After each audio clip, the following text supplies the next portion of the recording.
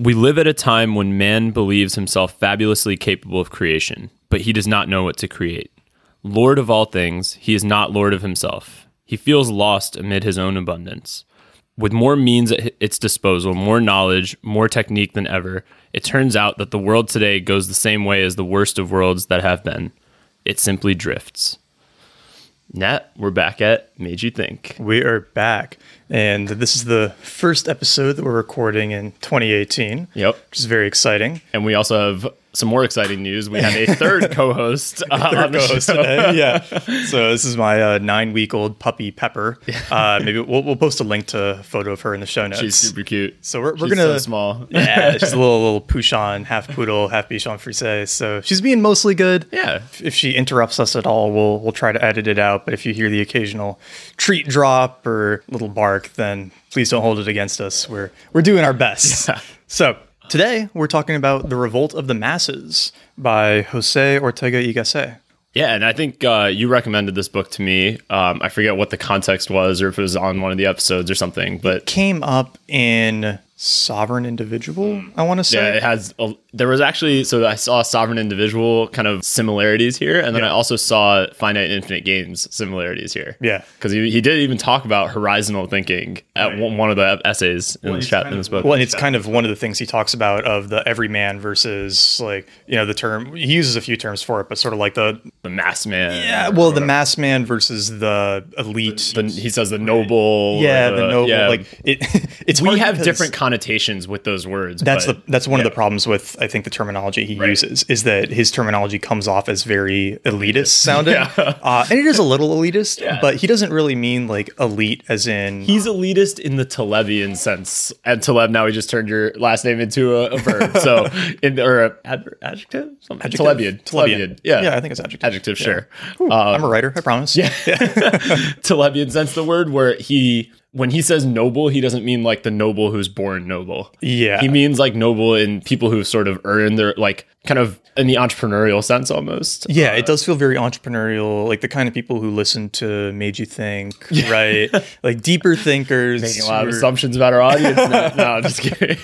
It's I mean, one of the main distinctions is sort of the man who is thinking, and we're saying man, we mean human, right? Yes. The human who's thinking about improving themselves, Yeah. right? And who's thinking beyond just like the constraints of their environment, and who think that Almost he like really infinite player focuses versus on. finite player. It is, yeah. It's very infinite player similarities, like somebody who thinks beyond just, especially at the level of what they deserve and their work in their life. It's like somebody who wants to work and be rewarded for it and have, you know, fair distribution. And the masses really that he's talking about feels like a very almost kind of like socialist state style. Or spoiled child, which is Spoiled the child. word he uses, Yeah. the phrase he uses a lot. He's got some really brutal analogies in here. Yeah.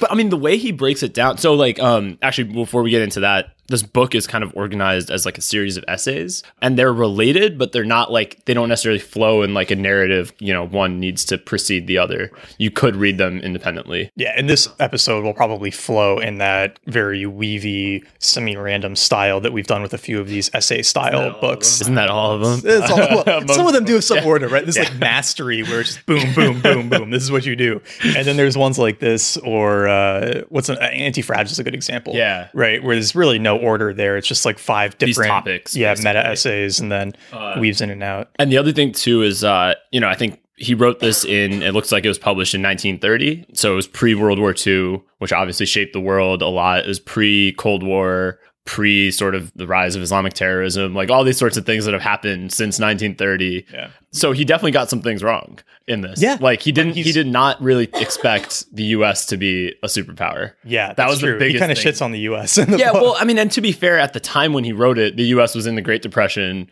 The US was a completely isolationist country, had never, like, very reluctantly got involved in World War I. Yeah. Then there was a huge backlash against that. So the way things were going, it was not looking like we would be a globally involved country. Yeah. Like he kept saying we're very strong economically, which we were at the time, or like we had the seeds to be great, I think is the phrase he used, which was, you know, kind of foreseeable because we had a lot of natural resources and newer form of government and and everything. and a big country like land-wise too, without invaders next to us. And we should mention, for context, that Ortega y Gasset was Spanish. Yes, yeah. So he was living in Spain at the time, and this book was originally written in Spanish. Yeah, and actually you could tell with some of the areas where they've been translated, maybe not quite as smoothly as the original Spanish would have been. Well, and that's kind of the interesting thing. Like, this is a big tangent, but I love it. I know, right? That I love with especially some of the older Romance languages, right? Like Spanish and French. They just have so many fewer words for things, right? And English is such a massive combination of other languages, right? Where you can take 5 different words in English and there might be, one word for it in Spanish. Right. But then when you're using that one word in Spanish, right, which word in English do you translate it to? Exactly. And it's different based on the context. Exactly. You have to read into the context. This was something that my aunt is actually a court, and I have to be really careful about this. She's a court interpreter. Okay. So so if somebody doesn't speak English, she's, fluent Spanish, and she'll go in and speak kind of on their behalf. But what she really highlights is that she's an interpreter, in that she can listen to them and then interpret it into the best argument based on what they are saying in Spanish. Got it. Whereas if you just get a translator will basically just try to one-for-one what you say. And they're like really different art forms, right? Because you could really, misconstrue the context. Oh, yeah, definitely. Right? Like, especially just with, cultural differences and stuff, and what might seem like a normally socially acceptable thing to say in one culture not being acceptable in another, right? Right. I think like the perfect, or an example that I always love is like, it's kind of common in a lot of Spanish-speaking countries to just refer to people by physical traits. Right. And it's totally acceptable. Yeah. So you can call someone like the fat one. Yeah, you can say like, hey fatty, right? Yeah. And that's like not a bad thing. No. It's like, oh, ha ha ha, right? That's your name. But you do that in America. It just straight up does not translate. Oh yeah, it's just not going to be okay. Anyway. Or even by race too, I've noticed, or like by skin color, or like whatever. Like you don't do that in American English, at least. Yeah, it's like really frowned upon culturally here, right? And so that's the funny thing with reading books that have been translated sometimes, is that something in there will be like, whoa, that's not okay. But then you realize like, well, it probably is okay, right? There's no reason that my culture is right and theirs is wrong. Right. That's exactly. silly. It's just culturally different. It's culturally different. Yeah. It's like that's a really good point. Yeah. So that's always the interesting thing reading I think these translated books. I think because he's Spanish, that's part of the reason he's very Eurocentric, and probably was just not as familiar with the US in general. Right. Besides the fact that it would have been really hard to predict where we are from 1930. Yeah. But despite all of that, a lot of the things he's talking about, we see mirrored today. Oh, yeah. It actually, to a bigger extent, not almost, definitely. To be fair, I don't know what was going on in Spain true. in 1930. Yeah. Like, I'm definitely But he fairly even does talk about, like, like some inklings of, like, the sort of ingratitude for the society we have, right. Some of the social justice warrior type of stuff, the need to sort of lash out against everything, basically. Yeah, against elites, the sort of have-nots versus the haves. Yeah. It's kind of an eternal struggle. Although I guess the socialism movement was going on pretty strongly at that time. Part of it, is that there was that kind of uprising towards, some form of socialism. I guess we wouldn't have called it socialism yet, right? I guess he called, he said the Russians had, communism, right? Yeah, at that point it would have been. Yeah, because that was 1917 when the Russian Revolution was. When did Marx publish? I think that was the 1800s. 1800s. Yeah. Okay. So, but he was, German, and it took a while for all of it to seep into different countries. Yeah. But I know he does talk about here, he was like, Europeans were worried about Russian communism spreading, not from a military standpoint, but from a like ideology standpoint. Social uprising. Yeah. And he called out Russia pretty strongly. Where was that? I forget which exact chapter, but he called them out saying it's not really socialism or communism that they have. It's this sort of Russian, like he said, it's more of a Russian specific political system based on their own history. Like he's like, it's way more violent than socialism or communism would be. Although that's arguable because China had their own version of it. I was going to say, China's was pretty violent. Yeah. Although to be fair, a lot of that it wasn't like even violence. It was just neglect. Yes. Starvation, like. It was kind of like what we talked about in Emergency. Was it Emergency where we were comparing the different. The whole Nazi versus communism. Yeah. Holocaust versus Great Leap Forward. Right. Dude, I was in a coffee shop yesterday. Mm-hmm. This is in New York. Okay. And in the bathroom, there were all these stickers on the door that were socialists of New York City. dude, it's They were weird. like all over. I mean, the stickers were, I don't know about how many people there actually were. It could have all been one person just putting stickers everywhere. But yeah. yeah, like they have like a website and like, I think it's like socialist.nyc or something like that. Oh my God. That's not an ad. That is the Yeah, that is an opposite of anti-ad. Yeah. Well, it's kind of like I've heard Jordan Peterson make this point a few times that if you were on a school campus and you were waving, a Nazi flag, right? Like that would really not be okay. No, not but if at you're all. waving a hammer and sickle flag, right? People are like, oh, they support cool socialism. counterculture, That's cool like- counterculture, right? It's like that killed way more people. Yeah. Right. But Yeah. whatever. We'll get off our high horse about socialism and communism. It's all, I don't know if it's how just human. Yeah, we will in a second after one more tangent. It's how like I don't know if it's how human brains are organized, but it's like we take fraud and like direct violence essentially or direct misleading kind of things way more seriously than like crimes of omission or crimes of neglect. Yeah, that's a good point. Whereas those are equal, like if the results are equally, if not worse, than something like direct, like Nazism. So people would, when they look at Nazism, might be like, well, they killed directly, these numbers of millions of people. Right. And then communism is like 10 times that number, but it's like their was intentions an were right. Yeah. Their intentions They were, were their trying heart to was in help. the right place. And like, be that as it may, their heart's in the right place, but then it goes this horribly wrong. Yeah. I don't know, but yeah. Well, it's like Like that's more forgivable in the minds of people, it seems. Yeah, well, and it's weird it's weird how we will sometimes let those beliefs slide and kind of laugh them off, Right. Versus be like, whoa, that's totally not okay. Like if somebody was ardent in their belief. So, okay, this is the argument you always hear with communism and socialism. It's like, well, if better people were the ones running the system, Yeah. it would have worked, right? And it's like, no, like that's just how human beings Exactly. are. Whereas for Nazism, if somebody said that, well, if I was running Nazi Germany instead of Hitler, like it would have gone so much better. Like you true, that's never a hear hard people say that. That'd be so offensive if somebody said that. That would be hilarious if somebody actually tried to make that argument, though. Like Right? it wouldn't have been that bad. It wouldn't have been that bad. No. no, that's not okay. Well, but the similar example I was just thinking of is I saw this guy on Facebook the other day who was saying that we Big shouldn't. mistake, man. I know, right? Yeah. Rule number one: Your don't go on was Facebook. like, no. Well, it was something I was tagged in. okay. It was like he was commenting on my dad's Facebook post, right? And so it was like I had to go see what was going on, Yep. and we were all like laughing about this guy over dinner, right? yeah. So because we were in Belize and we killed some lionfish, right, which is like an invasive species, and they destroy the reefs and Yep. kill a lot of the other like local marine life. And then this guy was on my dad's Facebook, and he's like a strong vegan, saying like it's totally wrong to kill any animal like this. Like if they're an invasive species, like we put them there, and we shouldn't now interfere by trying to like take them out. It's totally wrong to kill like any animal, even if they are hurting the environment, right? And then some other people, like we didn't engage, but some other people started responding to him and like getting in a fight with him. And towards the end of the discussion, he was basically like, well, humans are basically like holding a continual holocaust against animals. So maybe we just need to get rid of humans, right? Ooh, And- that is not good. That's not good, right? That is But- not good. but That in is the like context- advocating for genocide. Exactly. basically. Like, Exactly. But in the context of like a strong vegan saying, oh, we need to like kill all humans, is sort of like, oh, haha, right? Yeah. It's like, whatever, silly. But in a different mental context, somebody says that, it's like, whoa, okay, we need to take a step back here. Yeah, there's we can go. This is like a whole episode, but there's a religion, smaller religion in India called, I don't know how you pronounce it, like Jainism. Jainism. Yeah.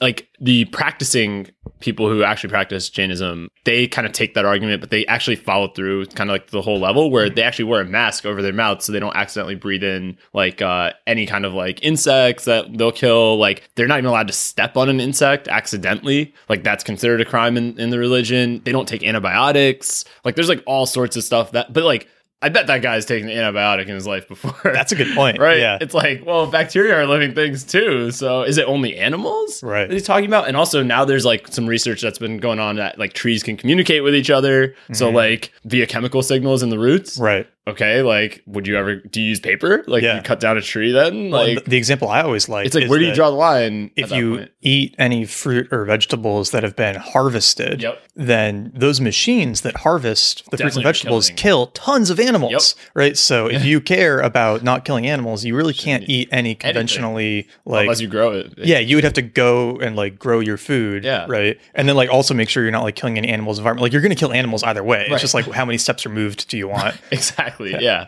All right. We have All right. plenty more tangents we can We go do. on, but we will back to save them Revolt for of the episode. Masses. Yeah, I think the only other thing from the intro, just looking over my notes, the only other thing we should mention is that, as we go through the sections, people might think, oh, this guy's like super right wing or whatever. Like, he's not really right wing at all, but he is a defender of the individual, I would say. Like, so he's an individualist. And actually, something we should highlight here is that he is a liberal. Yeah. Right. Although liberal means something very different in 1930 than it does today. That's what I'm saying. Yeah. It's like the traditional idea of, liberalism is that the individual is autonomous. Right. And, they should be allowed to largely do what they want to do without interfering on, the successful life of other people, right? And that's where the interpretation gets pretty crazy. But liberal today means such a different thing than what it means traditionally, right? If you read like Milton Friedman, right, he's considered a classical liberal. Right. Have you ever told anyone you're a classical liberal? Because I would definitely, like, if there were, if I had to box myself, I definitely would box myself as a classical liberal. Yeah. But the problem is, if you tell someone that, they have no clue what you mean. Yeah, I used to say that, and I've just sort of given up. They're like, oh, so you like Hillary Clinton. And I'm like, not really, but yeah, that's the problem, is that political philosophy and modern parties are so different, right? It's like we had who was it? Gary Johnson was a libertarian candidate who thought abortion should be illegal. Right. Yeah. And that just doesn't really make sense. Yeah. I can see kind of how he would get there from, if you mixed a classical liberal ideology with a life begins at birth belief, you can reach that point. Yeah. But it doesn't really fit with like a traditional classical liberal, interpretation of like individual rights. Right. Exactly. Right. So it's like even the Libertarian Party, which should reflect the classical liberal ideas, it misses it a lot. Right. And like half the time, I find that libertarian just means like ultra right wing. Right. Exactly. Right? Yeah. Which is so odd. It's like, yeah, you're totally right. This mapping of parties, like political beliefs onto parties, is so screwed up. Yeah. And I mean, even same thing with like the conservative parties, like the Republicans and the Democrats. Like, there's so many things that each camp not believes, but espouses from the party platform that you're like, that doesn't mean what you're not matching what you're, like, all the protectionism stuff on the Republican side right now. It's like, you talk about free markets, but then you only want free markets like locally. If even that. Yeah. Well, I think the new tax law is a perfect example, right? Because that tax law was designed to punish people living in liberal states, right? Yeah. Right. It punishes New Yorkers and Californians by making them pay more taxes than everybody in, the middle states, which are more Republicans. Yeah. So it's basically a, super protectionist. Yeah, or Texas, right? Like super protectionist law that looks like, oh, it's, good for business and stuff. And okay, it is, right? As business owners, we benefit a lot, but it's definitely partially motivated by like punishing certain parts of the economy to like prop up others. Yeah. Which, going back to sovereign individual, is a great way to get people to leave. Yeah. Right. It is. As we're starting to see, right? Like we were just talking, I don't know if this was in the bonus material or not, but hopefully it was. And hopefully you'll go to madeyouThinkPodcast.com and subscribe to the newsletter so we can get, you guys can get bonus material. But anyway, we were talking about how Tim Ferriss left California. Yeah. And now he's in Austin. Yeah. Well, and I'm finding that is a growing plan for people. So many of my friends in tech, whether in New York or SF, are pretty much just, they have like a plan, a timeline to move to Austin or some other low tax city. Yep. Right. I was actually thinking, if you make, I've never done the math on this, but if you make enough money, it might actually be worth just buying an apartment in, whether it's in Austin or Dallas or someplace in Texas, making that your official residence where all your income routes through. I mean, I think there's probably like rules on how long you can stay in others, like whatever other state you're in. But if you travel a lot, you probably would not hit that limit. Yeah. I don't know what the limit is, but I'm just saying, like, the cost of buying that place would probably just be what you would have paid in income tax anyway. Well, that's the crazy thing. That's the crazy thing, is if you can move to Austin or Seattle or Florida or any of these other states and you can make about the same income, you get your rent for free. Yeah. If you're coming from California or New York. And your rent is lower than it would be in New York and California. Well, but that's what I mean by for free, right? Is this like, you may even make more money while also getting your rent for free. Right. Like, that's the crazy thing. If you're making $75K in New York, you actually take home more making like 55, 60 in Austin. Definitely. Right. And then that difference is like, you could literally buy a house. Yeah. And the mortgage could be the difference that you're saving in your income taxes. Exactly. And then you're basically living for free effectively from moving from New York. It's like, do you think more states will do zero income tax? I think they will if this stays. I think they will have to. Or New York and California will have to lower their income tax. They're the ones that'll really have to make a change, because I mean, when I was living in SF, everybody wanted to get out. Nobody wanted to live there. Same. And I was there 5 years ago at this point. So yeah, it was like we go and we stay for, most people stay for 3-4 years, get their tech experience, get that high enough income, get the badge, and then you go somewhere else. Yeah. Right. But it's just like a diaspora. Right. And I was really glad that I was able to live there as a sampling of it. Right. To hang out for 4 or 5 months. And then say, okay, you know what? I'm just not even going to get on this bus. Right? Like, I mean, I think we both know several people who are in the process of leaving San Francisco too. And well, I have one friend there who's been there for years, and he basically said like, yeah, I really don't like the city that much, and I pay way too much in taxes, and it's crazy. But sorry for shitting on San Francisco. We both used to live there, so I guess that gives us a right to do it. Yeah.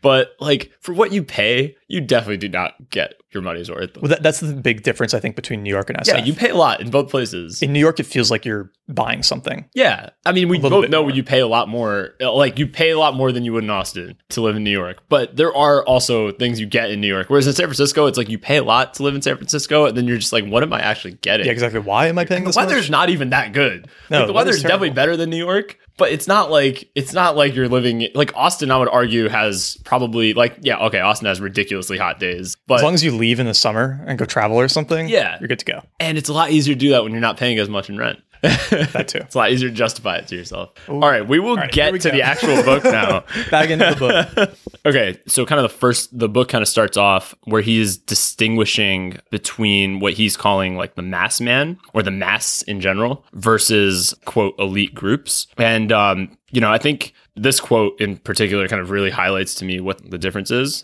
So he says the select man, that's what he's referring to for the elite, is not the petulant person who thinks himself superior to the rest, but the man who demands more of himself than the rest, even though he may not fulfill in his person those higher exigencies.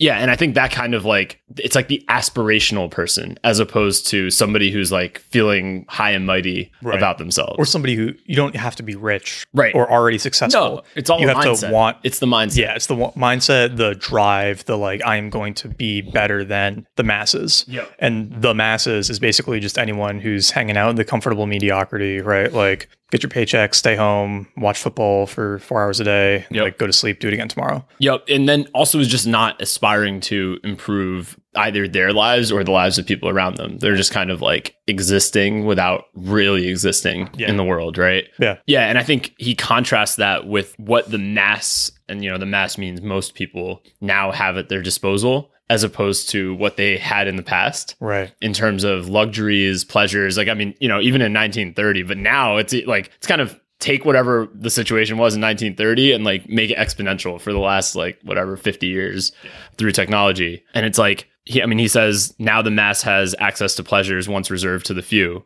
It's like totally true. Mm-hmm. Like you could not, even if you were royalty in like 1850, a person who was like the richest person in the world in 1850 would have like nothing compared to the person who makes like $30,000 today in America. Well, it's like if you think about it, Rockefeller was the richest man in his day, but the probably lower middle income American has a better lifestyle in many ways than he did. I mean, even just access to the internet. Yeah, right. Exactly. Like internet and a cell phone, and you've already got just so much more freedom and ability than the richest people in all of history ever had. Right. Like even the ability to call somebody. Is freaking amazing if you think about it. Did he have phones? Yeah, they probably had phones, but it wasn't as simple as like, hey Nat, what's up? Right? Yeah, like texting. Okay, texting versus a telegram. Yeah. Right? Like having a Slack channel for your team. Yeah. Like talking to people halfway around the world instantly. Right. Or all the way around the world instantly, right? It doesn't even matter right now.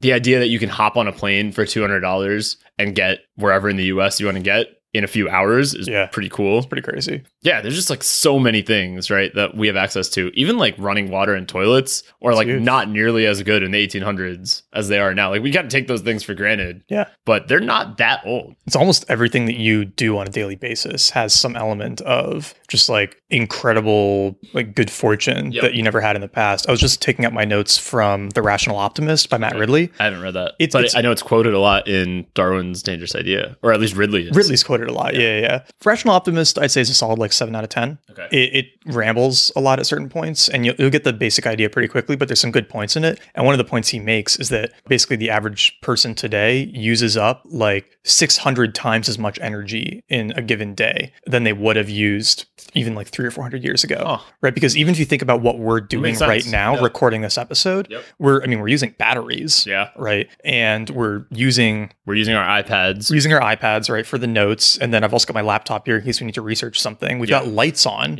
right? There's internet powering all of this, right? The actual devices we're using were manufactured by someone. All the devices of our listeners are being used while they're listening to it. Yeah. So it's a lot of power. Right. And that's part of his argument is that the fact that we have been able to concentrate, what would have taken, like, to create all of this power a few thousand years ago would have taken the work of like so many people. I don't even know how many people. I don't know how to estimate that. Yeah. But the fact that it can all be concentrated into something that we don't even think about anymore. We've just got some power plant somewhere that's like helping supply all of this, and Amazon basic batteries, and like you're good to go.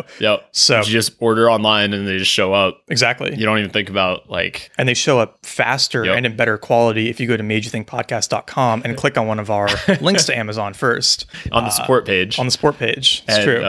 Amazon gives you extra free stuff. I've got to stop making things up about it. They give us free stuff, I guess. Yeah, they give us free stuff. But it doesn't change your price, which is true. Your price is the same. No, which is good. So that's a way for you to support the podcast. And without spending any extra money. Exactly.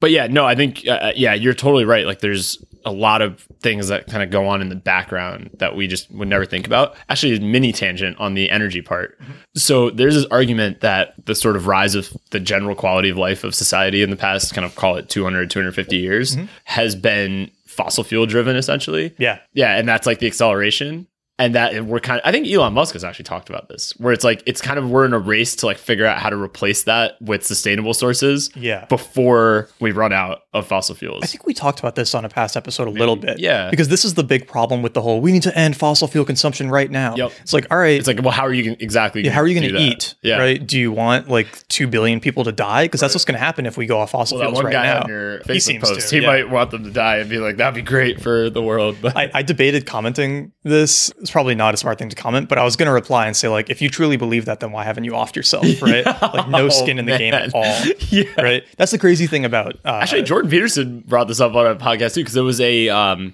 pretty famous international group, not the UN, but something like one tier below the UN. Okay. That's pretty well regarded. I'll have to look up what it was, but it was, they said something similar where they said like humans are, they're talking about the environment, saying humans are a cancer on the planet. And he was like, well, which humans exactly are you proposing we eradicate? Because that's what you do with a cancer, right? You eradicate a cancer. Yeah. So it's like, which ones are you going to pick to eradicate? Like, it's easy to say like in aggregate, okay, yeah, humans are not good, but are you going to like, how do you make that choice? And I think that's actually what a lot of like the classical liberal argument is that like, you can't just look at people in these groups, like these mass kind of groups. It's individuals at the end of the day. And each one of them sort of does have their own life and they have rights with that. And it's kind of like the difference. We're going to talk about this more in Darwin's Dangerous Idea, but the difference between, broader philosophy and individual action, right? Where it's easy to have a broad philosophy of, oh, humans are bad and they hurt the environment. But then what does that translate to for individual action? Right.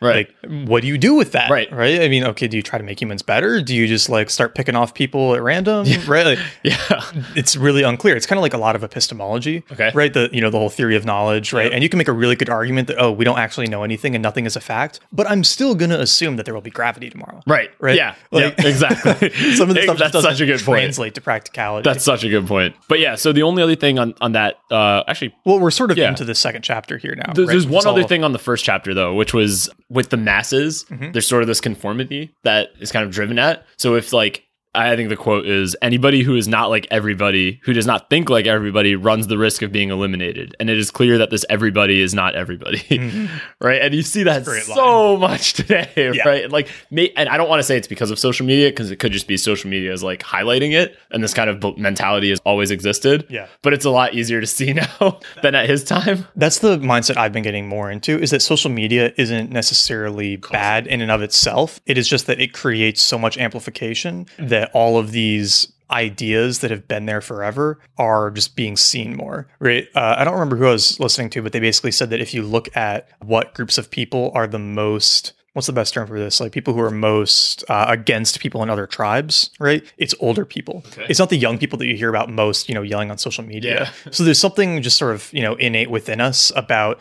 not liking people different from us. Right. And then the ability to communicate with everyone. Which actually, this might be somewhat controversial. Yeah, it's natural and it kind of makes sense, like evolutionarily.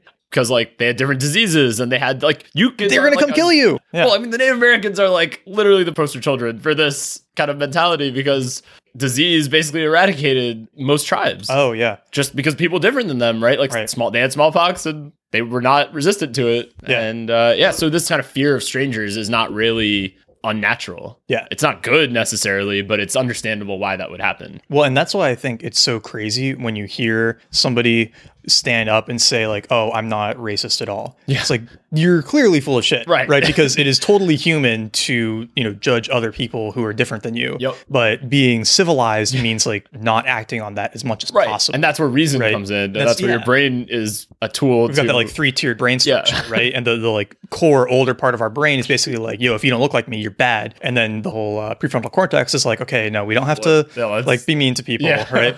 It's sort of like it's kind of like if you see a donut, like your first, what's the emotional part or the limbic? Yeah, I think it's the limbic system. Yeah, it was gonna be like, oh, fatty, sugary foods, great calories. Yeah, but then your prefrontal cortex should be like, well, should we really be having that right now? Probably not. Yeah. But that's why you have a prefrontal cortex. Well, it's also kind of like, and this is a weird mentality to have, but every time you hear of a murder, you should almost think like, wow, it's amazing that there was only that number of humans killed today by other humans. That's a really good point. Because I think this was in Selfish Gene, maybe? No, it was in one of the books that we just read, which was that if like ants had nuclear weapons. Oh, yeah. If ants had nuclear weapons, they're just... What book was that? That was really recent, It was really recent. It wasn't Denial of Death. No. Psychology of Human Misjudgments, I think. Yeah. It wasn't even, so it was from Charlie Munger.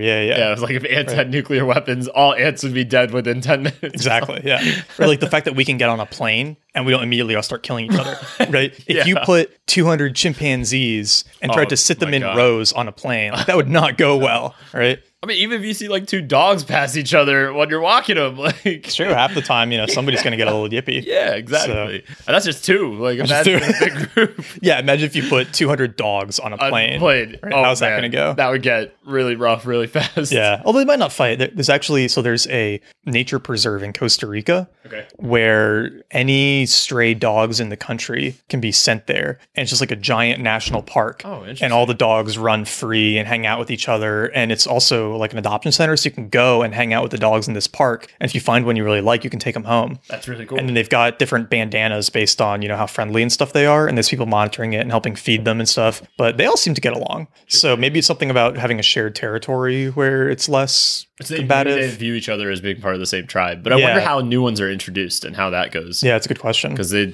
would imagine they would not think of it. Seems like it could be confrontational. Yeah, I don't know. It's interesting. Cats are very territorial too. Yeah, cats are mean. Okay. Yeah. So we're kind of into the second one here. So in the second essay, he really starts kind of highlighting this idea that not only do the masses have more than they've ever had, or humans in general have more than we've ever had, but we actually appreciate that less and less. And then he also highlights how kind of because we have so much, so we're like the Lord of all things, I guess. And that's a quote from later, but we're kind of the Lord of all things on earth. We don't really respect any kind of authority anymore. Whereas in the past, there would be a lot more sort of, you are kind of born into a certain socioeconomic sphere, and that's sort of where you'll stay. So you don't even have this idea of upward mobility. And that sort of upward mobility has created a lot of kind of social strife, in his opinion, and anxiety. Which is an interesting idea, these success stories of people, transcending the life they were born into. For some people, it's really motivating. Right. I view that as really exciting. It doesn't matter where someone was born or when they were born or what sort of they were born with. They can become kind of whatever they want. They can break through. Exactly. It's so inspiring. But then to some people, as he points out, right, it's sort of like, well, hey, how come they're getting all this stuff and I'm not now? Right. Well, because it forces you to confront one of two things, right? It forces you to either confront that, like, let's say you try and you just don't make it, then I'm not good enough, right? So that's one option. Or two is that the world is construed against me and preventing me from getting this thing that's attainable for other people. Yeah. And it's got to be one of those two. Usually it's number one. Actually, almost all the time I'd say it's number one, but there is of course like luck that's involved, right? So in some instances you could say it could be two, but most people I would say who say that aren't even trying yet. And this is also the problem with, you don't want to make the argument like, oh, all poor people are lazy, right? No, because that's not the argument. Because you might not have been told that, or you've never been taught how to actually move up, or, but I would actually say it's usually not the poorest people who are actually complaining about this kind of stuff. right? Yeah, it's Would you not. agree? Okay. Oh, no, 100%. I don't remember where I was reading this recently, but there's this concept called Girardian terror, or Girardian like conflict, where we most hate the people who are most similar to us. Oh, yeah. I totally see So that. Yeah. there's a really good article by Dan Wang called College as an Incubator of Girardian Terror, I think is what he phrases it as. And he basically points out that the reason there's so much fighting in colleges is that everyone's exactly the same for the most part, right? You're all, like, take all the students at Middlebury, right? It's like, you're all basically exactly the same on a global scale. That's a selection bias, though, right? Yeah. It's like they selected for the people who are all super similar, but then you have the most conflict against people you are most similar with. You don't see students at Middlebury getting super angry and riled up about like kids at a random college in China,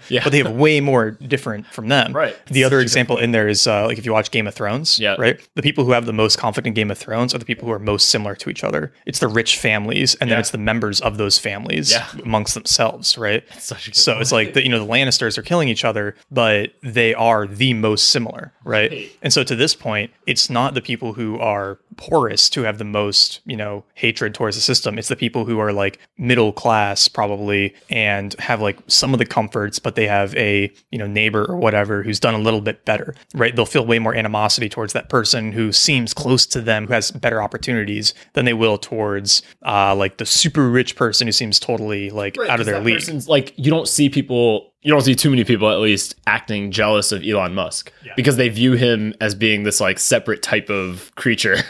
Right. So they're not equating themselves with, because if you think about it, if there's somebody who's very similar to you, but is more successful, that's like a mirror to you. It feels more painful. Right. Yeah. Well, it's a mirror to you. It's like, this is what you could be if you got your shit together or if life turned out differently for you. Right. And that actually could be very painful for somebody to look at. So yeah, it's like, you're right. It's got to be the people who are closest to them. Because if you look at somebody who's totally different, you don't even think about like, there's no real emotional connection. It's not, you can't even fathom that you could reach that level. No, it's almost like reading about like a species of animal or something. Which is kind of the point he's making here, which is that since the masses have gone up to this super comfortable level where everyone has a pretty great life, back in the day, 1% of people got to live in castles and have an awesome life, and 99% were just peasants, hanging out on farms, right?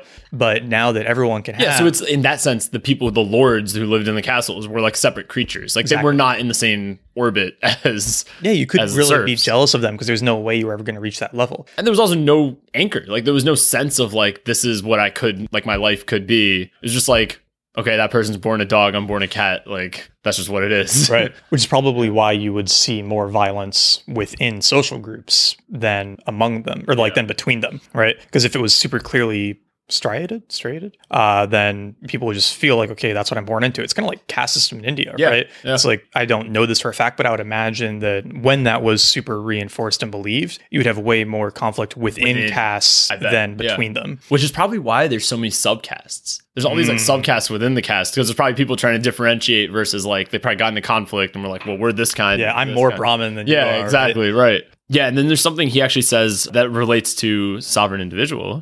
Yeah, and so this is a quote where, so he's saying, the sovereignty of the unqualified individual, of the generic human being as such, has now passed from being a judicial idea or ideal to be a psychological state inherent in the average man. And heed this, that when what was before an ideal becomes an ingredient of reality, it inevitably ceases to be an ideal. So it's like, kind of what you're saying, right? It's like as people now are sovereign, so they're conscious of being in control of their own destiny, that kind of forces you to make yourself qualified by kind of striving. That's what we've been talking about. But if you're not doing that, if you're just kind of what he's calling the generic, and there's not really a nice way to say it, like mass person, generic person, none of it sounds good, but it's kind of like somebody who's not striving. I don't know. Like, I don't know how else to say it. You know what term Yuval Noah Harari uses now, which I love, but it sounds so bad. And people get so uncomfortable if you use this in casual conversation. Okay, what is it? And he, to be clear, he's mostly referring to the class that in 10, 15 years just will not be employable, right? Because of AI and tech. Which we talked about in Sovereign Individual. Yeah, and he calls it the useless class. Oh, man. But that's really bad. But he does it totally casually, right? He's like, in 15 years, the useless class will be confined to like virtual reality, living in their homes with nothing, productive for them to apply themselves to, right? But that's okay because they've always had a virtual reality to get immersed in. So actually, if that becomes the end state, let's just assume, for example, that this is tangent time. Mm-hmm. Tangent time. That's the sort of like, I don't know if it's 10, 15 years, but let's say n number of years in the future. That's sort of the end state. That actually takes us back to like the serfs and lords type of environment where people who are in that quote useless class, right, will just not view themselves in the same category as the quote useful class. And there might not be the jealousies in between because they're just not part of the same environment anymore. Yeah. Well, and I actually... So are we in like a weird transition period? So I think we are, and I think Harari made a really good point. He's got an article in, I think it's in The Guardian, called, it's something like The Future of Work, or What Will Life Look Like in a World Without Work, might be the title. And he makes the point in the article that, you know, throughout history, we do live in a weird time now where everyone feels like they can be economically useful, right? Historically, most people just weren't. You were like working in a factory, just kind of doing your thing, or you were, you know, the 1% entrepreneurial, like productive members, right? Yeah. But then if we go back even before that, most people were just farming for subsistence. Yep. But then he makes the argument that they were living in virtual reality too, because they had religion. And we don't really have that anymore. But a religion is basically a game. Right. You know, you pray a certain number of times a day and you get points. And if you get enough points over your life, you win the game and you get to go to heaven, right? And you've got people who make up rules and who you have to listen to and all of this stuff. And he's basically saying, or Harari was basically making the point that we're just going to go back to something like that. Where that is kind of the same idea. Yeah. It's very similar where like right now we're in a weird state where everyone feels like they can and should have, you know, totally equal economic success. But then we'll kind of have to move into a point where we create like a virtual reality solution for what he calls the useless class, because we just have like way more people than can be super economically viable in 20 years. So then that's a good argument for basic income, I guess, right? Because how would you keep those people alive? Because right now the economic system is tied to usefulness, right? So if somebody is not useful, then how do they get paid? And that would be basic income. But then talking about what we talked about before, right, in sovereign individual, who exactly is the one who's going to be paying for that? Dude, I think it's going to be a real challenge. You know, the more I think about it. I wonder if it would be, though, groups of, let's say, the quote 1% sort of decide amongst themselves that like it's better to essentially buy off the quote useless class. To not have revolts. Yeah. Because that's the problem, is that with enough numbers, they could, you know,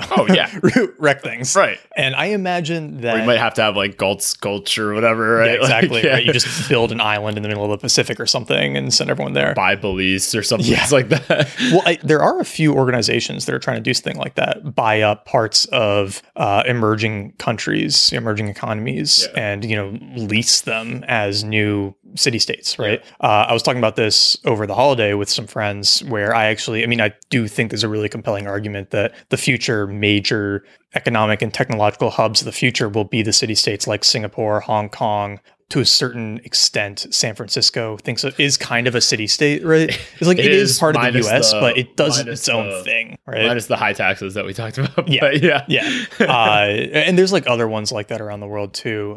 New York could be. New York could be, right? But I'm saying like the good examples right now are Hong Kong and Singapore, which literally are basically Hong Kong is amazing. So we just like connected with our first brewery out in Hong Kong because there was like a conference there. So we're hopefully going to be working with them. I found out their regulation is so different than China. Yeah, it's like totally different. It's like the US. So there's one person I connected with who she owns the brewery as well, but she also owns the biggest beer bottle shop in Hong Kong, where that's how she got started kind of in this space. That was like her foothold, and then used sort of the success of that to start the brewery. So she has the retail channel. Anyway, super smart person. But she was saying that like in her bottle shop, she always has these like rare bottles basically for people to buy. And there's a lot of rich people in Hong Kong who are willing to pay like a significant amount of money for that. And she travels a lot, you know, for work and stuff. So, and she has people who work with her who travel a lot as well. Every time they travel to the US, they just put beer in their suitcase and bring it back. And in Hong Kong, there's no issue around importing that. There's only an issue if something's above 20% alcohol. You have to pay some type of import tax. Otherwise, there's no import tax. And she literally takes it out of her suitcase and puts it on the shelf to sell. That's awesome. And when she said that, I was like, that's crazy. And then more I think about it, I'm like, why can't you do that? Like, why can't I, when I go to the UK, why can't I buy bottles of beer and bring them to the US and just like, if you want to buy them, I sell them to you right, for like $2 more than I paid for them. That's like so illegal. If I did that in the US, like first of all, like how the fuck do you get that through customs? Yeah. You get in big trouble there. You've got a suitcase that's just like rattling. Exactly. So that's the first thing. You can take it out of the country, you just can't take it into the country. Right. So yeah, so that's problem number one. Problem number two is if I try to sell it to you without a license, there come the state regulatory authorities, there's the federal regulatory authorities. Yeah. You're just screwed. But Hong Kong is just like, sure, that's fine. Cool. Go for it. Yeah. Well, I actually think that there's an argument to be made that we will move away from a lot of regulation, not because government will, get smarter and stop regulating so many things, but because nobody cares that things are regulated anymore, right? I was noticing this talking to my dad about some stuff where I think we were talking about crypto and we were talking about like buying and selling things with cryptocurrency. And I was saying like, if let's just say it's like, let's say my dad's here and me, you and my dad are hanging out. Yeah. And let's say that he wants to thank us for making this podcast. And so he sends us one Zcash every month, right? Sends one Bitcoin every month. That would be awesome. If somebody wants to do that, we will give you our wallets. Yes. Yeah. Wallet addresses are in the bonus material for this episode.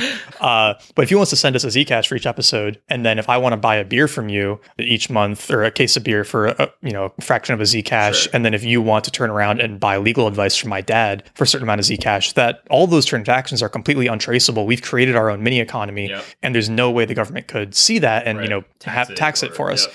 And he was sort of making the argument of like, oh well, they'll figure it out, or oh, but that's illegal. And my response is sort of like, so here's right? here's the counter argument. Not for the long term. Like I think long term, that's totally what is most likely to happen. Just last thing, so I can be clear. The point that I'm making, sure, is that I think there's a generational difference where he cares that is illegal. Oh, got it. And I think our generation is sort of like, we don't care, right? Like gay marriage is legal, fuck it, we'll just do it anyway, right? Like marijuana is legal, fuck it, we'll just legalize it anyway, right? It's like, oh, we can't, there's just all these things that I think we do that are illegal that we don't think about because we believe on some level that shouldn't be regulated, so we just do it. We're like a lot more of a libertarian generation, I think, for way sure. More. And it's probably from technology too. Yeah. Right. It's like if I can go online and I can read and I can learn that, okay, LSD is probably safer for you than Tylenol. Right. So yeah, I'm going to take LSD. Right. Yeah. It's like, it doesn't make sense to just listen to the regulation because it's a regulation. Right. Yeah. By the way, I'm not a doctor. Yeah. Don't play it on the internet. Please don't do anything stupid and then blame the Mage Thing podcast. Go ahead. Nat specifically. Yeah. You can blame Neil. That's fine. No, I was saying the only reason I think regulation scares the Bitcoin price or any of the cryptocurrency prices so badly is that like, have you ever heard the phrase like in the long run, we're all dead? Yeah. Right. So it's like in the long run, I think you're totally right. Like, okay, there's no way they would see that. That's sort of how things will probably operate in the future. I'm obviously not a fortune teller, but that seems logical, the kind of example you gave. But it's like, in the short run, there might be could be a lot of crackdown. Like there could be like, well, if you have a Coinbase account, that is straight up illegal for a US citizen. Like it's not right now, right? So, well, at least when we're making this podcast, it's not illegal. But like if there ended up being enough fraud through something, like you just don't know. Like they technically have the authority to do that. And Coinbase does have your information. But Coinbase, I think they don't report to the IRS. Not yet. They don't report information. They just send you an nice email saying like, hey, pay your taxes. Not yet. But I think that could happen like tomoror. Yeah, where they're like, yeah, we are actually now going to report everything. They're probably going to have to. Yeah. Right. I use Binance also now. I'm increasingly switching away from Coinbase because I just don't trust them. And it's so expensive. It's expensive. And also they've just like fucked up enough things where I don't know how their operations are going. The Bitcoin Cash thing was pretty suspicious. Yeah. Did you see that live? Shady. Or was it like, or did you just read about it after? I saw all the spiky craziness live, and when it happened, I kind of had that sense. I was like, all right, there's something a little shady going on here. And then after some of that stuff came out, it was like, all right, yeah, they're going to need to do better. Yeah. Oh no, the only thing about Binance I was going to say is that I noticed now they're like recommending for US based users. They say like, it's not required yet, but they say, we recommend you upload a picture of your driver's license. They're not requiring it, but I think I could see that coming pretty quickly. So yeah, I don't know, it's just very interesting, like how that'll go. Like long run, I totally am on the same page as you. Like there's no reason you, me, your dad, somebody in China, somebody in Russia, someone in the UK, like we all couldn't just use Zcash or something like that to trade with each other without worrying about wire fees and imports and all these registering a company in each of those countries. Yeah. Do we have to do investor disclosures for the coins that we're holding? Well, at the moment, I'm not holding Zcash. I'm holding Ethereum. I'm holding a very little amount of Bitcoin, but I still have a little bit of Bitcoin. Are you more in Ethereum than Bitcoin? I'm way more in Ethereum than Bitcoin, which I'm very happy about lately. Yeah, it's true. Ethereum has been shooting up, like, but I still don't know what's causing it to shoot up, but I'm happy about it. Well, so actually, if you look though at its price ratio to Bitcoin, Yeah, you're the one that told me that. Yeah. it's really just going back to what it was what it used to before. be. You can almost think of it more like it crashed. Yeah. It crashed despite going up because it went up much less than Bitcoin. Exactly. That could just be because Bitcoin shot up for inexplicable reasons to 20K. But yeah, but you're right. It is leveling out from the ratio standpoint. You're the one that told me that, actually. So yeah, so I kept doing the Ethereum buys, but I stopped everything else. And then I bought a little bit of Tron. Dude, did you see the Tron white paper thing? I just bought it as a complete lottery ticket. Oh, okay. At 15 cents. Yeah, we'll see what it does. I don't even know what it is now. I don't even check. I'll send you the. I don't even check like any. I check them like once a week. Oh, you got to get. Actually, no, you definitely shouldn't get this because you'll spend all of your time on it. You're the one that told me not to check too much. So I'm following yours and Taylor's and Adil's advice. I know. Yeah.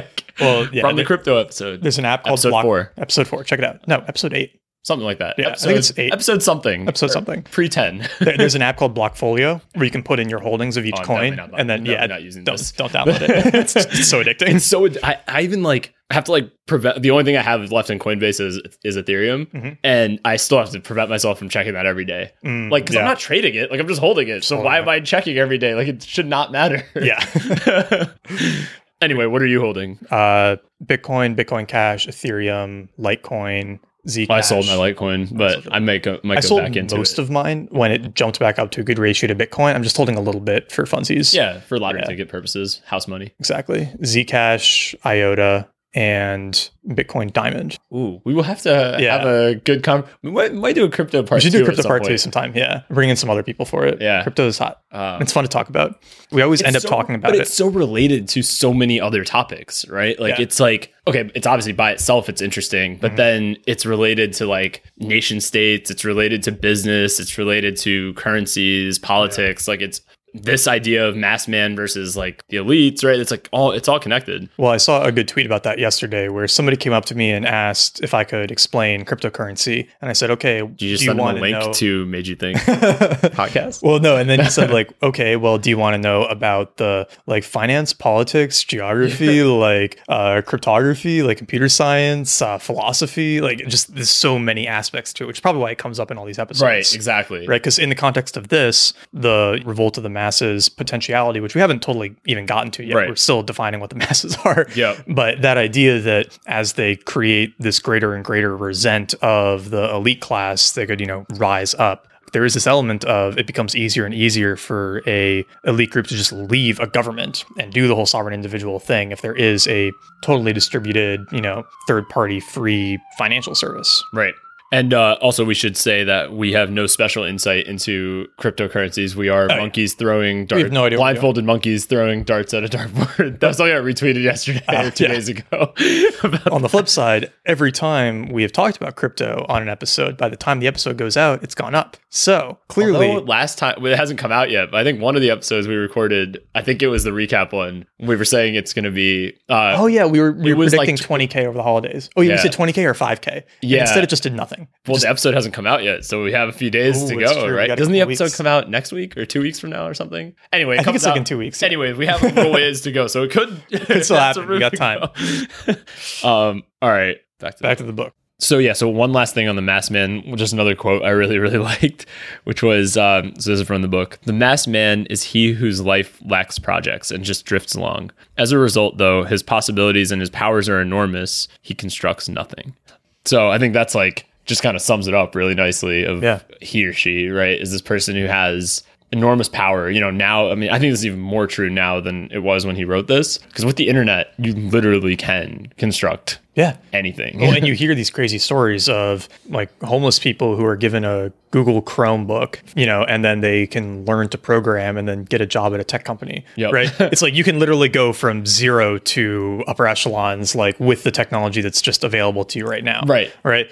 Not everyone will have the ability, motivation to do it, but it is essentially available. It is available to you. Yeah, there's no like caste striation that makes it impossible, right? It comes down to the individual. There's no law. They're not even buying or using a computer or, It's not like a Game of Thrones situation where there's the name nobility and nobody else can be them. And your last name is not a noble last name, so therefore you are not, it's not like that's not how it works anymore. Exactly. There are still, barriers that you would have to push through, but it's much more doable now than it ever has been men. And that's always the challenge with this kind of debate is like, well, just how low should those barriers be, right? It's like everyone's going to start off at different levels, obviously, but you also want to incentivize people to create the best life possible for their kids, right? And that's where I find like some of the privilege stuff gets hard, right? Because if somebody is criticizing someone for being born better off, then they're also saying that they don't want their kid to be better off, right? Yeah. And like maybe some people believe that, and if they actually believe that, that's fine. I respect that. But to me, it also is like the skin in the game that you put in at that point, though. Exactly. Right? It's like you see people complain about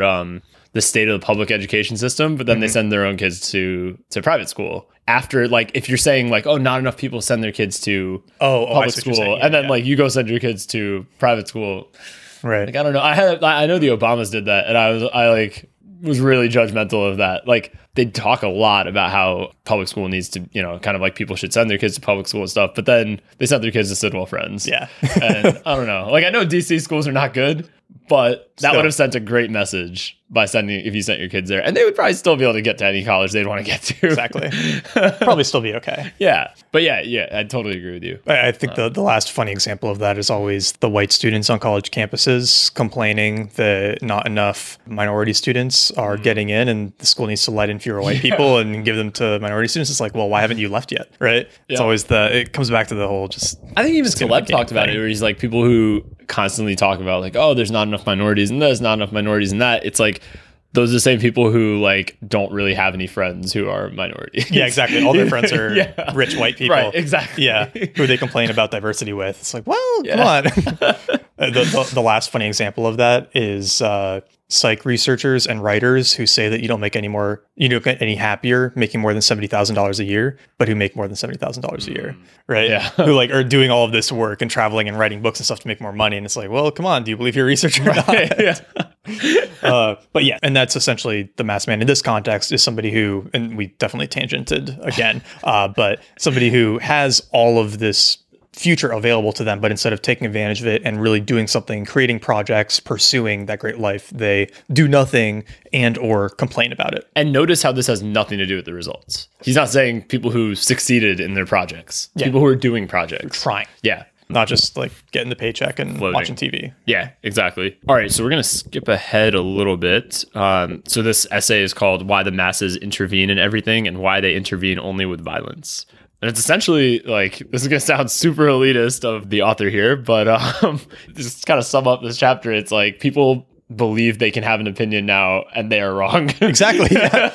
That's really what he's saying, is that because of this social rising, the social movement, everyone feels like their opinion is valuable. And when it comes down to it, most people's opinions aren't valuable. Well, and I think one thing he does say, as I'm reading over one of the quotes, it's that if you haven't put in the effort to work out the opinion for yourself, you don't have the right to have an opinion. Yeah. And I think that's the key distinction, right? It's you're just parroting what other people say. Exactly. Which, I mean, I know we're definitely guilty of as well. It's like, how many of the beliefs we have are actually our own beliefs that we've worked out from first principles, as we've talked about in other episodes. Elon Musk, episode 13. But I think that so much of it is like we just find the sort of commentators that we like, and then they say something and we're like, oh yeah, that must be right. Have you ever found yourself doing that? Yeah. Yeah. Well, dude, did you read my article yesterday? I have not yet. It's in Pocket. All right. It's a long one. I gotta get there. That's what my whole article yesterday was about. And so I used the term level 3 thinking. Okay. So I saw the title. I was curious what that meant. Yeah. So level 1 thinking is you just adopt and comply with whatever ideology you're born into or get thrust upon you by your culture, right? So if you're like a rural Muslim in Pakistan, right? You're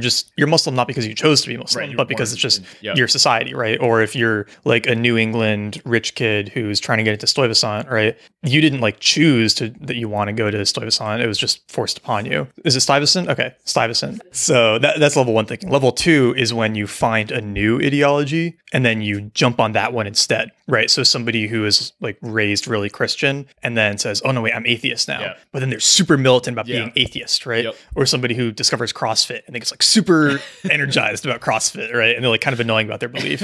And then level 3 thinking is when you can like blend ideas from a lot of different ideologies together into your own worldview, right? And kind of what relating it to this, he's saying that if you're really doing like level 1 or level 2 thinking, just taking somebody else's ideas and parroting them consciously or not, you're not entitled to an opinion. Right. But if you can create a new like level 3 interpretation based on a lot of information out there, like then maybe you have something to say. Yeah, or you're at least trying to work it out for Yeah, yourself. I you're mean, you had trying to that say really something good valuable. thread, or I guess tweet storm on over the holidays, which was That's about, what inspired like, this article. Yeah, it's such a good. Yeah, exactly. Because that was like the level. It was about personal development. Personal development, right? Right. And I love that because it's so right. It's like you find sort of initially you just have like, you're just sort of going with, what was it, the Tim Ferriss type of stuff? Right? Level 1 is like That was- life hacker. Yes, life right? hacker. Yes, it goes life Yeah. hacker. Like sort life of hacker, 4 Tim hour work week. Ferriss, 4-hour work week, like That's like- Farnham Street. That's level 2, right? Well, so Or- the levels changed from the Okay. tweet to the article. Got it. In the tweet, there were 4 levels. Got it. Yeah, that's what I Just like- thought. I was wondering. Yeah, I didn't like this is just me being anal. Whenever I'm doing something with numbers, it either has to be 3 or 5,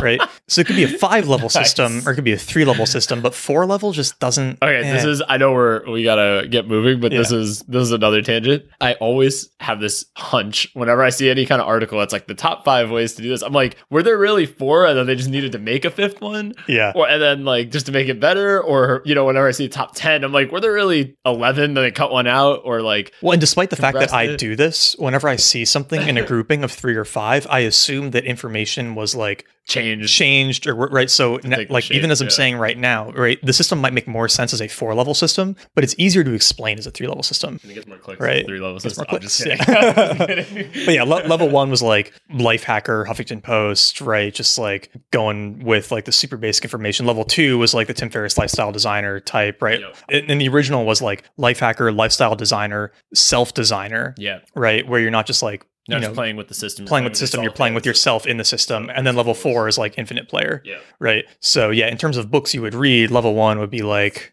I will teach you to be rich. Okay, sure. That's a good Yeah, one. Yeah. Level 2 would be like 4-hour work week. Level 3 would be like anti-fragile maybe. And level 4 would be like finite and infinite games, right? Or level 3 could also be like principles or Yeah, I was gonna say even level maybe 3 or 4. I don't know exactly, but like letters or meditations or I basically said philosophy is typically like a 3 or 4 thing. yeah, because you have to figure out the applications from There's there. interpretation involved, Yeah. and seeing how it fits your life. Yeah. And going back funny. to the book, Yeah. which we are being so Yes, bad about today. yes. Okay, back to the book.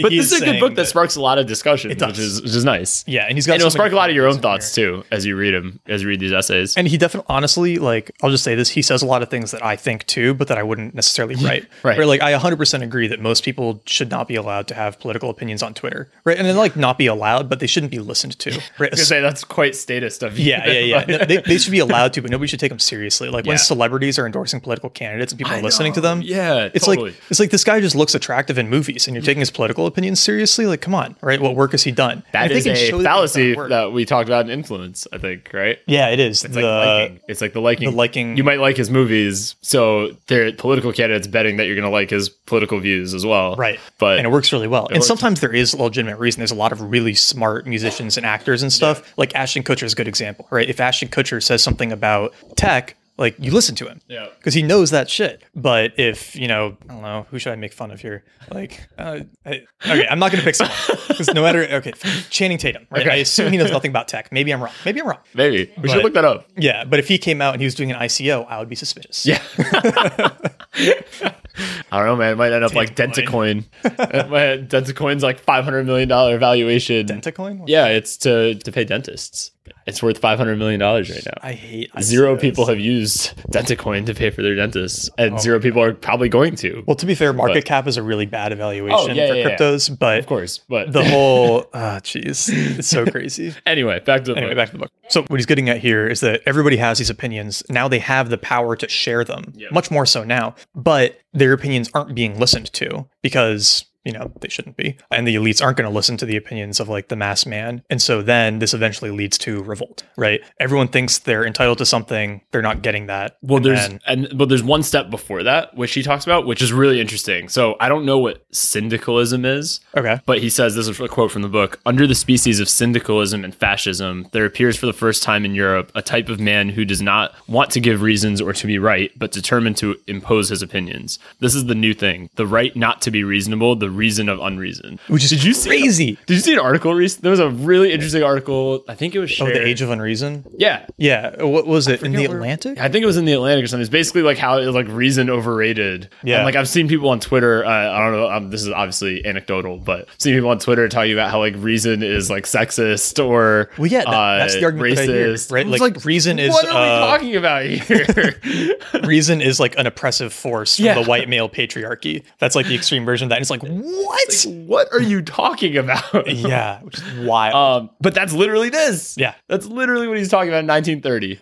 And what I loved about this was that a lot of people will say that, oh, this whole like Age of Unreason is like, it's a new thing and it's a weird thing that's been going on in the last 10 years. And this is such a perfect example of how it's not. Yeah. How that thread has always been there. And Dalio actually talked about this in Principles, where it's really easy to trick yourself into thinking a phenomenon is new just because it hasn't happened in your lifetime. And none of us have been around to see whatever Ortega y Gasset is talking about here. And so we assume that this whole, I don't have to be reasonable. Like reason is a bad thing, right? My subjectivity is as valid as your reason. Right. And that's simply not the case.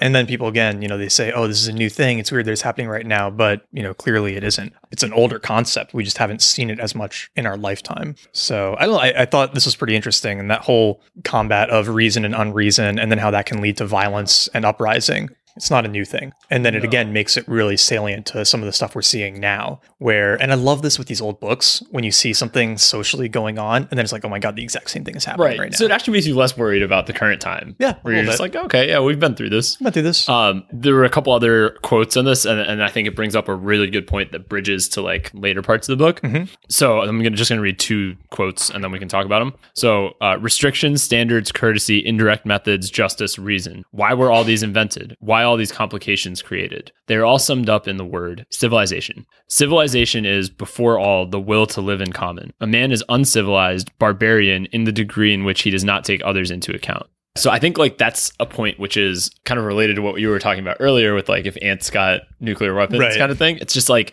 all of these kind of things that we have in society, whether it's law or kind of manners or like all these kinds of things are basically meant so we are not killing each other all day and so we can cooperate.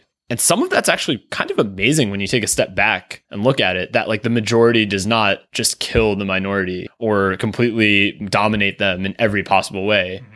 And I think like some of the, I don't want to always bring it back to SJW stuff, but like some of the SJW stuff is like very much like if you don't believe the same things we believe, you are wrong. You're a bad person. You're a bad person. You're wrong. You're evil. Yeah. Right. Which is pretty insane. And it doesn't matter if those beliefs are right or not. It has nothing to do with reason. It's just that we are more people. Like the majority believes this thing, so you need to believe it too. Yeah. Or on the flip side, tyranny of the minority. Yeah. Right. That's true too. Yeah, that can happen as well. Yeah. That you need to seriously respect every belief, right? Which just simply isn't the case, right? Yeah. If somebody believes that's such a good point. Yeah, if somebody believes they have an imaginary friend sitting right there and that the restaurant needs to like bring a chair over for them, the restaurant should be able to say no. No. Right? Like if they want to get an extra tip, they'll probably do it. Right. But they shouldn't be able to like be sued because they didn't believe in this person's imaginary friend. Right. And I hope that they are not able to be sued for that right now, but it's just absurd that you should ask your dad if they that's a good question. Because so my question would be, how is that then different than like the baking a cake for the gay, like a gay couple thing? Have you seen that argument? Mm-hmm. Right. It's like,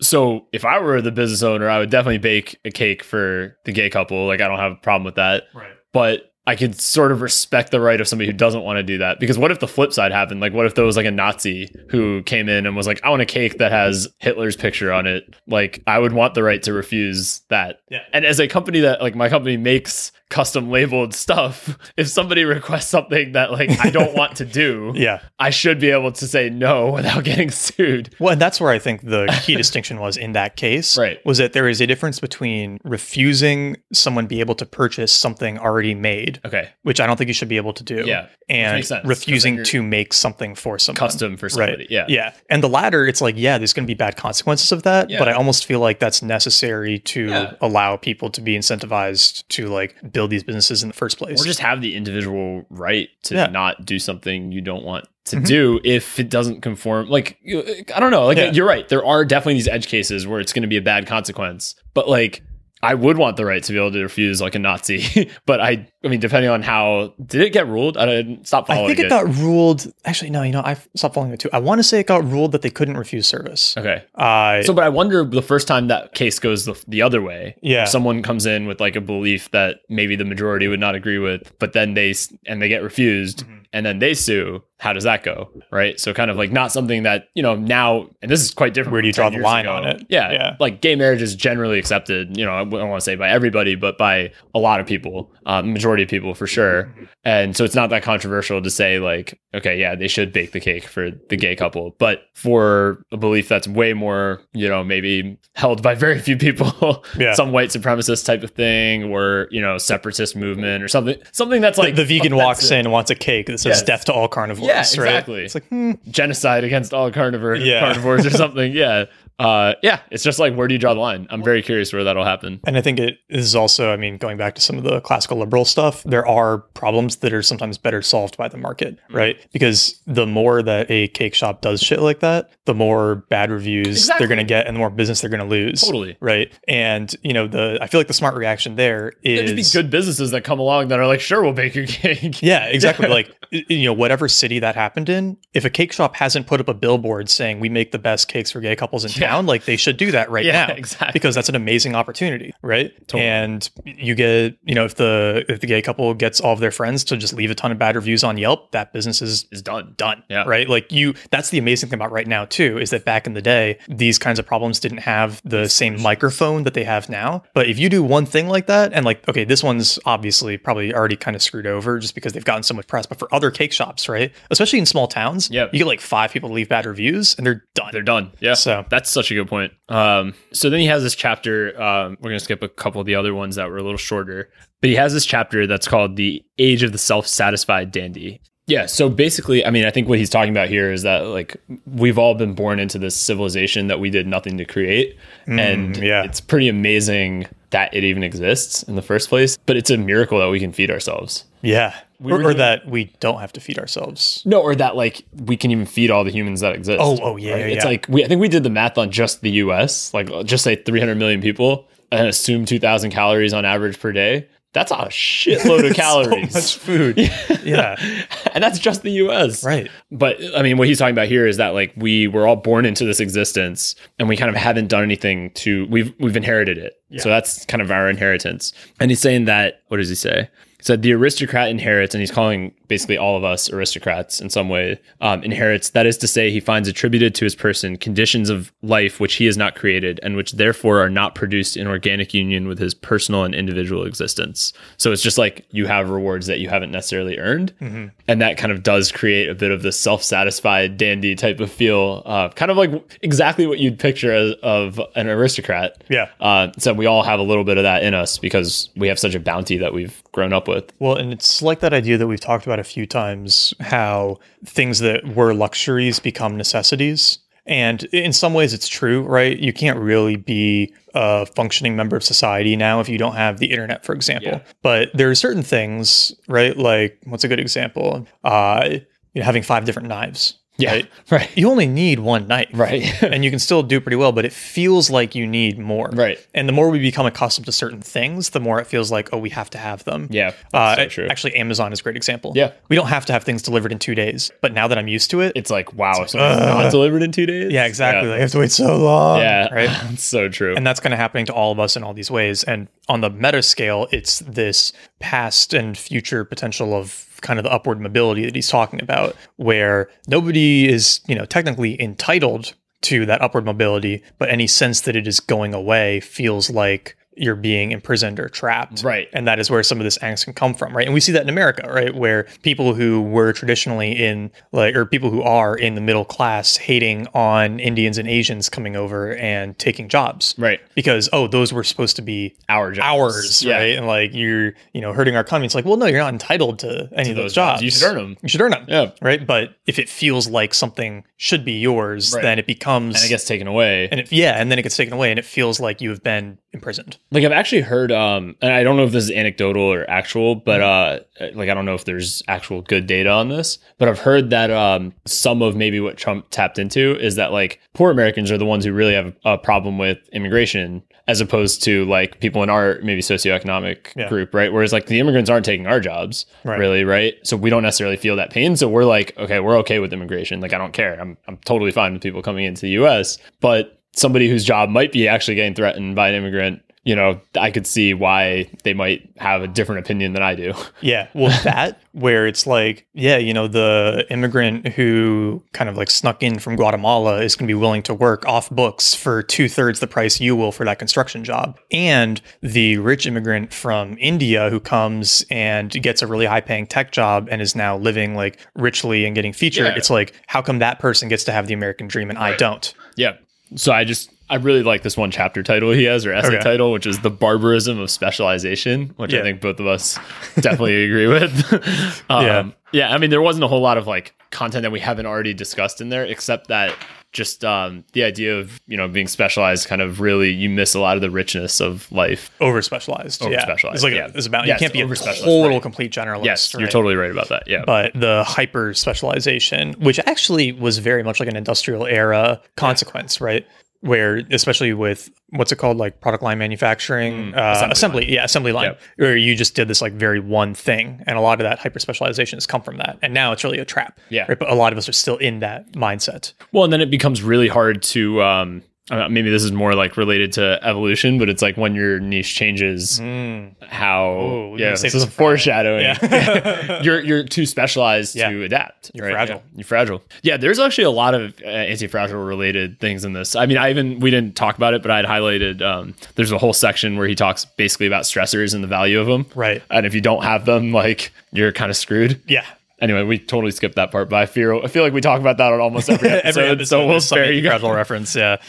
Another chapter that he had, another chapter title, but again, it repeats a lot of things we've already talked about, is that the state can be the greatest danger. So I think the title is called The Greatest Danger of the State. And it's essentially, you know, I think that he's talking about how the state can be used as like a tool to kind of make people conform in a lot of ways, which, you know, is like Orwellian, or, I mean, there's tons of things that, you know, tons of people who've talked about that effect of the state, but it's something to remember. And then I do feel like a lot of the time people don't quite know what they're asking when they issue an opinion. And I'll like elaborate on what I mean by that. Yeah. So right now, especially among people our age, there's a real sort of, there's two sets of beliefs, which I think most people have, which are directly opposed to each other. Okay. So on one hand, people, let's say people who are more in the liberal camp tend to support like more government regulation, more government oversight of business, like all this kind of stuff, right? Mm-hmm. But then on the other side, they're very anti-police, right? And it's like, how are you going to enforce all of these new regulations that you're talking about? You're going to need police. Right. But then you're like, oh, there's too many police in our cities and like they're overbearing. But it's like, that is a direct consequence of additional state rules. Well, the solution is that everybody else realizes their opinions are wrong and that they should all want all this regulation, and then we will just have this wonderful little utopia where everything works out perfectly. That would be great. And then we don't even need police. Yeah.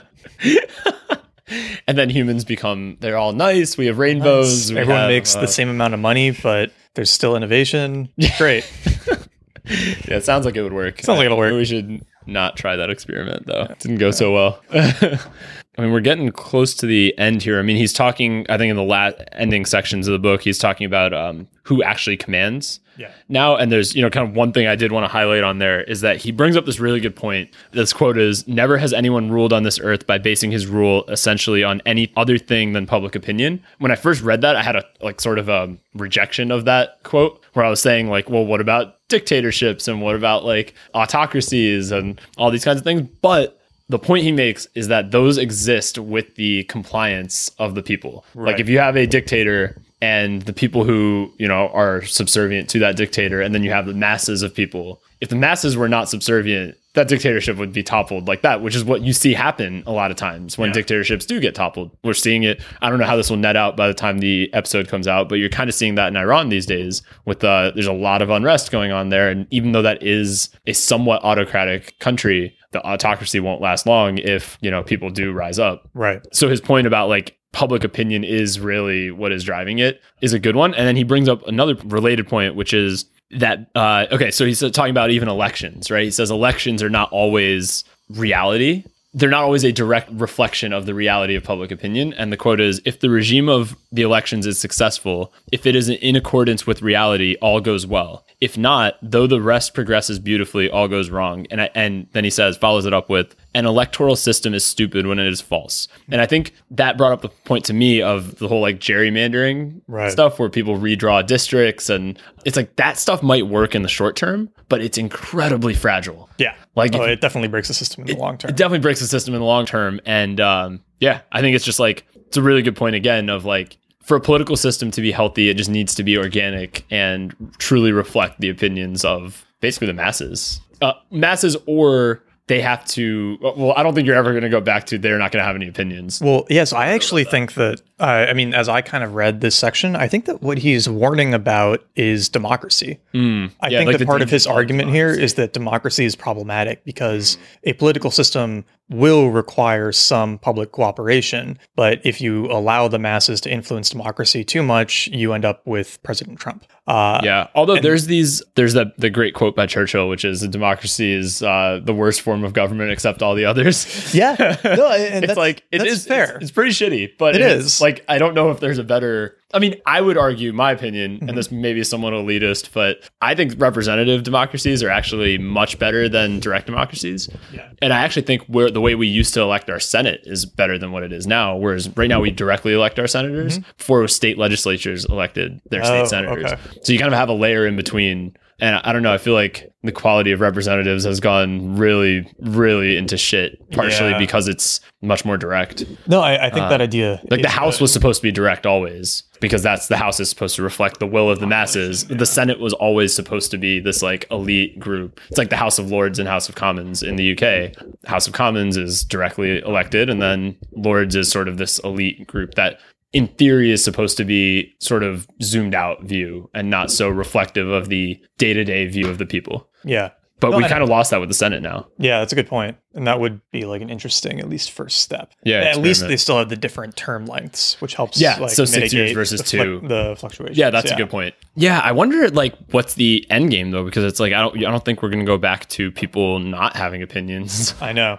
Well, and that's the biggest challenge here. Like to Churchill's point, right? Democracy is the best worst option for a government in many senses. And then, but Ortega y Gasset is making a good point here, which is that if you allow for everyone to have an influence in government, like bad things can happen because the masses should, like, if the average person shouldn't probably be president. So how much influence should the average person have on like who the president is? Well, it's like how everybody hates Congress in the aggregate, but loves their congressperson. Oh, so have you ever seen the stats on that? It's like I think it's like less than 10% of people approve of Congress as a entity, like as a whole. Yeah. But then the number of people who support their own congressperson, like there's not actually that much turnover in the Congress people every year. So it's like, I don't know. It's like, do you really hate, like how's that going to change? Like, how's the situation going to get any better? It's all the other it's all the other that are bad. Ours is fine. Exactly. Yeah.